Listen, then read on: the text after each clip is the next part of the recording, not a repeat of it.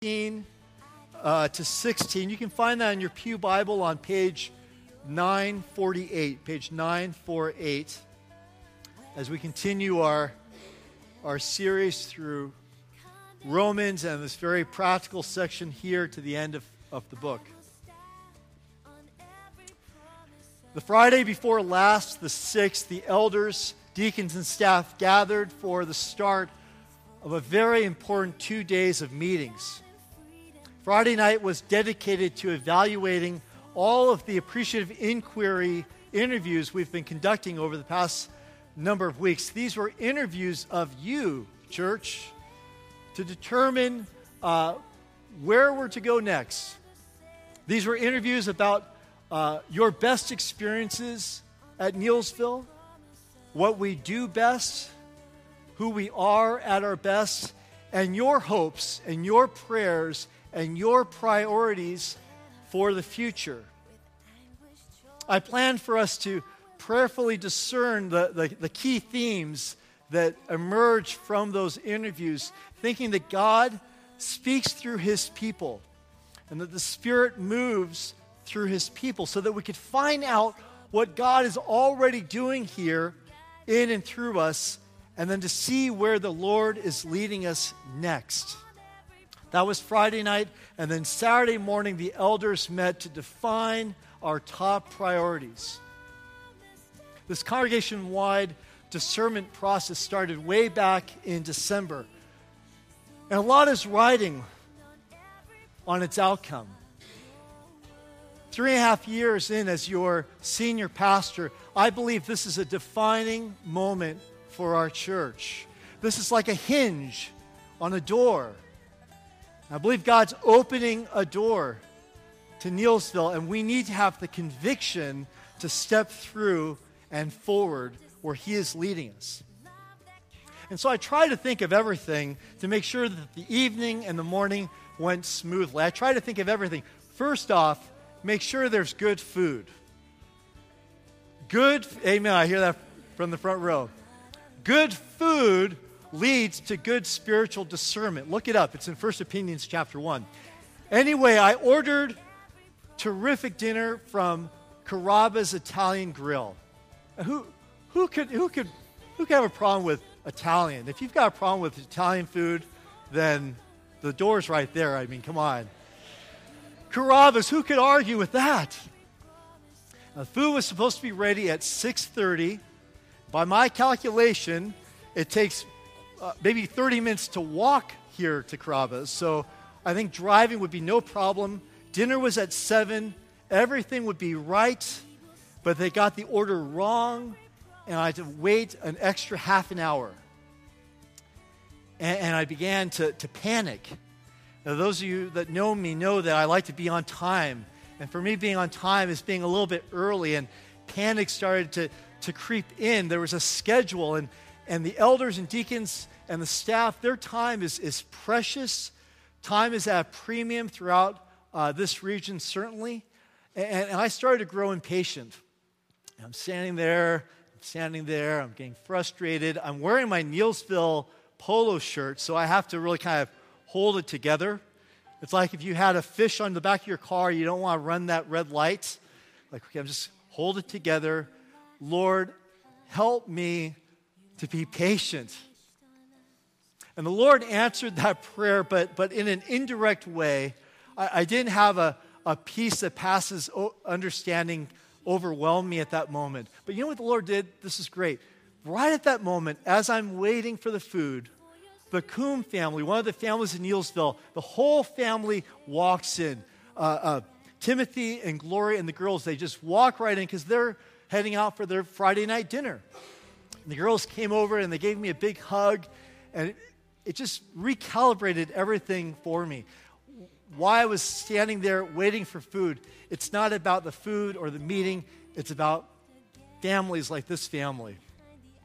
And then the food came magically. Time seemed to not really matter at that point. The food did come, and I started to load the car. The panic is starting to set in again because I'm looking at my watch, and it's getting closer and closer to 7 o'clock. And a small car, like a Toyota CRV pulls up and the back window rolls down. And there's a little boy, maybe 9 years old. I do not know this child, not a kid from Neilsville. And he calls out, Pastor Pete, Pastor Pete. And I spin around and he says, I can't wait till VBS. Not Camp Sunshine. That'll come. I'm sure I think he might have said Camp Sunshine. No, I think it was VBS. Smile like this, his mom's smiling. It's exactly what I needed in that moment. And when I arrived in the Welcome Center, everybody was in a good mood. It wasn't a problem at all that the food was late. We had a spirit-filled, united, super positive meeting that set clear priorities for the church, defined by you and the Holy Spirit. A success, right? I could sleep easy, right? Not exactly. Because the other issue I have is that I can't turn my brain off at night. And so I just kept thinking about everything that was said and what happened and how well it went, but also how important Saturday morning was going to be with the elders. I couldn't sleep. I was keyed up. I probably got a total of 4 hours of sleep. The next day, the elders met, and we defined the top priorities for the church, which are grow the youth ministry, hold to our Christ-centered, Bible-based convictions, care for our fellowship, care for one another as a church family was a key theme that came up, and reach out through our mission work by spreading the gospel through evangelism and service right here in Germantown in particular, meeting real needs here in Germantown. Pretty straightforward, right? Pretty obvious priorities, but easier said than done. I left the meeting early. I left at about 11:30 to pick Jonathan up for his first Boy Scout or Cub Scout camp out up the road. It was perfect to be able to clear my mind and focus all my attention on Jonathan and the other Webelos. It's easy for a parent to focus their mind when a bunch of 10-year-olds are running around with pocket knives and fire and sticks that they're sharpening. So you kind of focus, and it's sort of like Lord of the Flies out there. We're only there for less than 24 hours. I don't know how these boys came up with tribal names and everything. It got a little crazy. But as I laid down in our tent to get a restful night's sleep and put my head back on the rocks, I did not sleep again. Amazing, isn't that amazing? I did not sleep a whole nother night. I just kept thinking about this mission, our mission. I just kept working it over in my mind. Lord saying I'm saying it's clear, but it's expensive. It makes practical sense, Lord, but it's going to be hard. It's going to help a lot of people, but it's also going to upset people. And how are we going to do this, Lord? Camp ended early, and so we zipped home. And I showered, and I made it back by 11 a.m. to worship with you on Pentecost Sunday. I was sitting right back there, right back where Brian Shute is. There, wave, Brian. There you go. Right back somewhere out there. And the Lord grabbed hold of my heart during our worship together, church. The Holy Spirit did something inside of me with you that's so clear. Andy said it. He said it from this pulpit. He said the directions are so practical. But he said the problem is that they are practical, that they're so easy to understand. There's no excuse not for following them. And what struck me was the challenge is our motives get mixed up. And we want some things more than we want God's will. And that starts with me. God, name that. The Spirit needs to work in my heart and the life of this church. And I was preparing for this morning's sermon And you've got your book open. You're like, when's he going to get to Romans? Hold it. Exodus chapter 33, verse 15 and 16. This is Moses and the Lord. Moses given an impossible mission. He says, Moses said to the Lord, if your presence does not go with us, do not send us up from here. How will anyone know that you are pleased with me and with your people unless you go with us?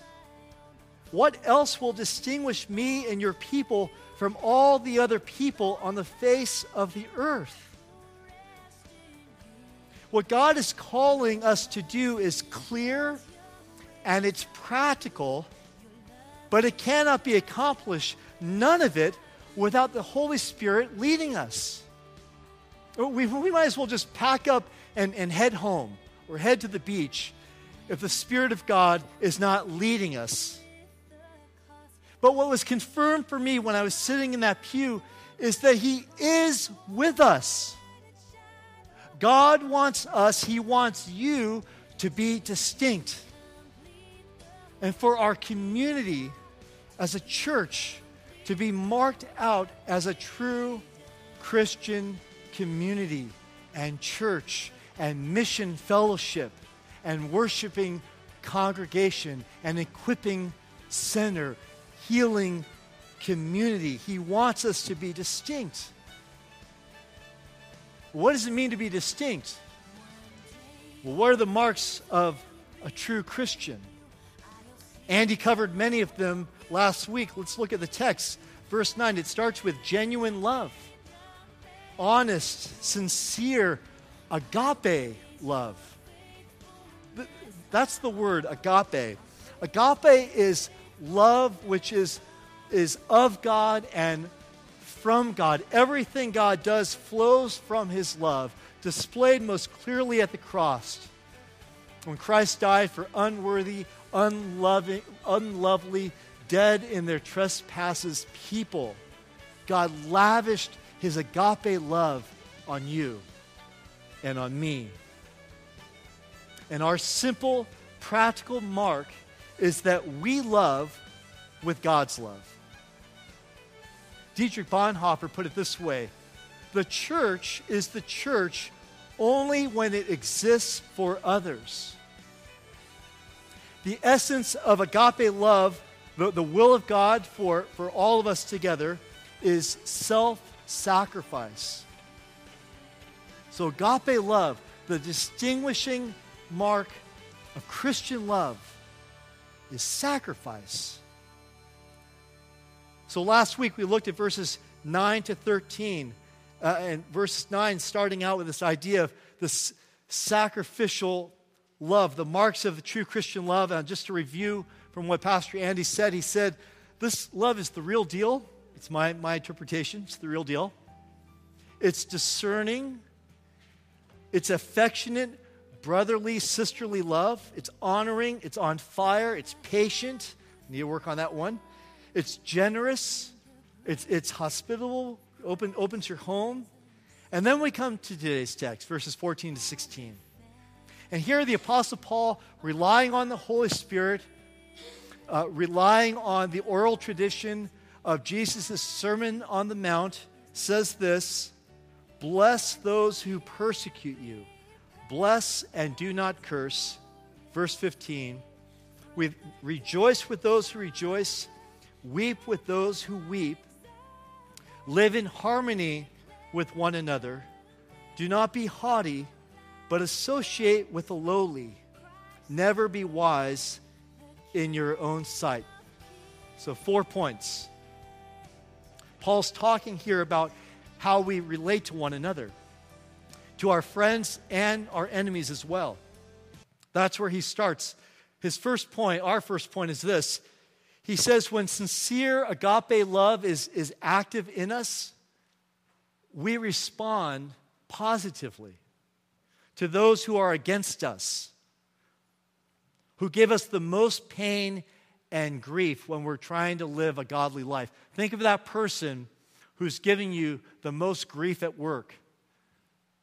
God says you're to love that person in this way. We're to bless them and not curse them. The reality is most of us and most of our churches in our region and on our shores have not experienced the serious kinds of persecution, political or cultural or otherwise, that have happened and are happening to the church around the globe. I'm thankful that Neelsville supports as one of our mission partners, Advocates International. We received their newsletter at home, and it's heartbreaking to hear of Christians around the globe that are being deeply, deeply, painfully persecuted for their faith. And Advocates International are Christian attorneys and lawyers all around the globe that try to intercede for justice, to seek justice for those that are being persecuted. Let's pray for them today. Let's pray also for Voice of Martyrs, a ministry for those that are dying, literally giving their lives because they will not recant. They will not give up their belief in Jesus. But various persecutions and mudslinging and social ostracism and far worse may come to us and may come sooner than we think. And so we must be prepared. And this text says we are called to bless people who pursue us. That's literally what persecution means. It means to be pursued. We're to bless those who pursue us, to harm us, or to wish us ill. We're to pray for their forgiveness. We're to pray that God would change their heart. So that person that you're thinking of right now, who's a pain in your side, pray, Lord, I don't know what you are doing in this, but I know you are in control. I pray that you would intercede on my behalf in this person's life. I pray, Lord, that this individual or this group would know you and trust Jesus the way I do. That's our response. Number 2, the second distinguishing mark of a Christian, it says, quote, rejoice with those who rejoice, weep with those who weep. Which do you think is harder? To rejoice with those who are rejoicing or to weep with those who are weeping? Some say it's harder to rejoice with those who are rejoicing. The thinking goes like this. Your neighbor gets some incredibly great news, and you might find it hard to rejoice and celebrate with them because you might have envious thoughts towards their happiness.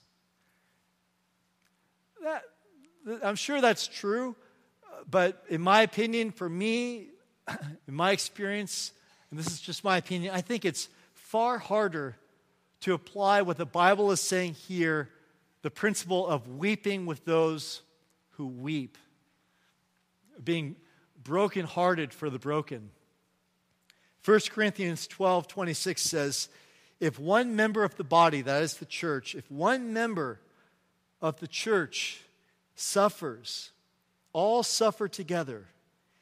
And if one member is honored, all rejoice together. I think it's much easier to celebrate and go to a party than it is to cry at a funeral. And not just to go and to pay your respects, but to share in the sufferings of others. But at our best, Neelsville, what we've discerned from our process, at our best, Neelsville is a community that cares. Story after story, insight after insight of the care and concern that happens in our church. When a brother or sister at church smashes into sorrow and grief, the first thing they need is someone who feels their pain and shares in their suffering with agape love. When his friend Lazarus died, John 11, it says that Jesus cried with his sisters, Mary and Martha. Now, why didn't he say right off the bat, hey, don't cry, ladies, hold together, give me a few minutes, and Lazarus will be back good as new? Why didn't he just say that? Because at that exact moment, what they needed was someone to cry with them. And so Jesus cried. And Jesus was crying with them because, look at our text from last week in verse 9, because he abhors what is evil. And sin that leads to death is evil. And so his heart was broken for them and for the state of affairs in the world. So Jesus cried. Then he performed the miracle that turned their sorrow into joy. Friends, we've got to feel what others are feeling in our church, and that starts with knowing one another. We are not so big a church that we can't know one another. This summer we have one worship service at 10 a.m. Get to know the people that you sit around. You can know them and care for one another deeply by taking the time to invest in one another. And if you have a friend who hurts, the greatest gift that you can give to them is to sorrow with them. Comfort is not a pep talk. It is not nudging them saying, hang in there. It is not trying to explain why bad things happen. That's what Job's friends did. They were doing fine before they opened their mouths. Comfort isn't saying, well, God's in control. Those things might be helpful later on, but they don't deliver what people need most, which is comfort. They need your comfort.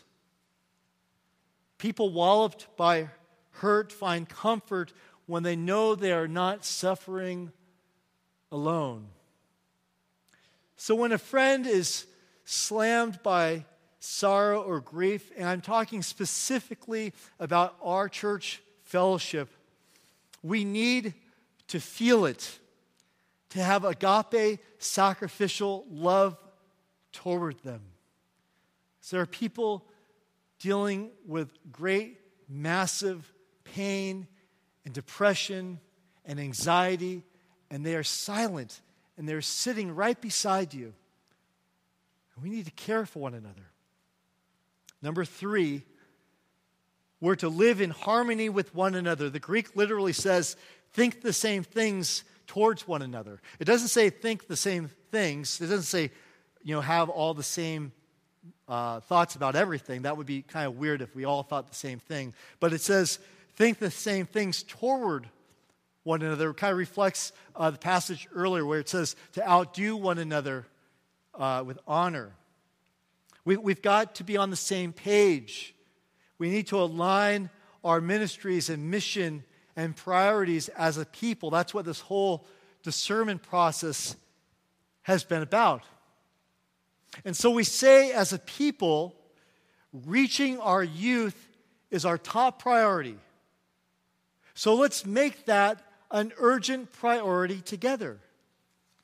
And we say as a people, being mature disciples and making disciples is our top priority. It's our core value as a church. So let's make discipleship and connecting in growth groups a priority together. Think of how much happier we would be as a church, how much happier every church would be if they worked together and aligned with one another in this form of harmony. Listen to this. How are we doing? Oh, we're fine. Listen to this. Andy already left because he's leaving for Detroit. His family wanted to take him out to lunch, so he's on his way. God bless him. But I still got you for a few minutes. Acts chapter 2. This is amazing. It says, the fellowship of believers devoted themselves to the apostles' teachings and the fellowship, to breaking of bread and praying together. That they were in awe seeing the signs and wonders the Holy Spirit had done through the apostles. And all who believed were together, and they had all things in common. It says they sold their possessions. They were saying, what's mine is yours, and what's yours is mine. They were saying, hey, if something happens to me, I know you're going to take care of my wife and my children. If something happens to you, you can trust me. I will be there for you. I'm not just going to send you a card. We're going to be there for one another. That's my interpretation of what they're saying here. And the Bible says they had, quote, glad and generous hearts. And day by day, the Lord added to their number people who were being saved. Man, I want that. Don't you want that? Like what? All that would be great. By the Spirit, of God, it can happen. And all these marks of a true Christian can be reflected in the life of Neilsville Presbyterian Church, and they are being reflected yet dimly. We want the Lord to turn up the volume. And the final one for today, how's this going to happen? It says, do not be haughty. That's another way of saying don't be arrogantly superior, like saying, well, everyone knows what haughty means. Do not be arrogantly superior, but associate with the lowly. Never be wise in your own sight. In other words, don't think anybody or any job in the church is beneath you. Be humble. What was different about these first Christ followers? Did they have a lot of money saved up in the bank? Did they have facilities or staff or a building? Nope. They didn't have any of that, but they had what mattered most. They were Spirit-led. They were a family. They had these marks of genuine discipleship. And above all, they were humble and sacrificial. They said, we know a man who was nailed to a cross, and then they buried him, but he came back from the dead. And he came back and said, I am the Savior of the world. Trust in me, follow me, and go out and make other people my disciples. And so that's what they did. And the people around them said, you're crazy. They said, why are you doing all this crazy stuff? They said, why are you hanging out with those low-life scum? And the disciples said, they are not low-life. These are our brothers and our sisters. And the people said, well, why are you doing this menial job? And they said, what my job lacks in prestige, it makes up for in the fact that I get to serve my brothers and my sisters. And more than that, I get to serve my Lord and Savior.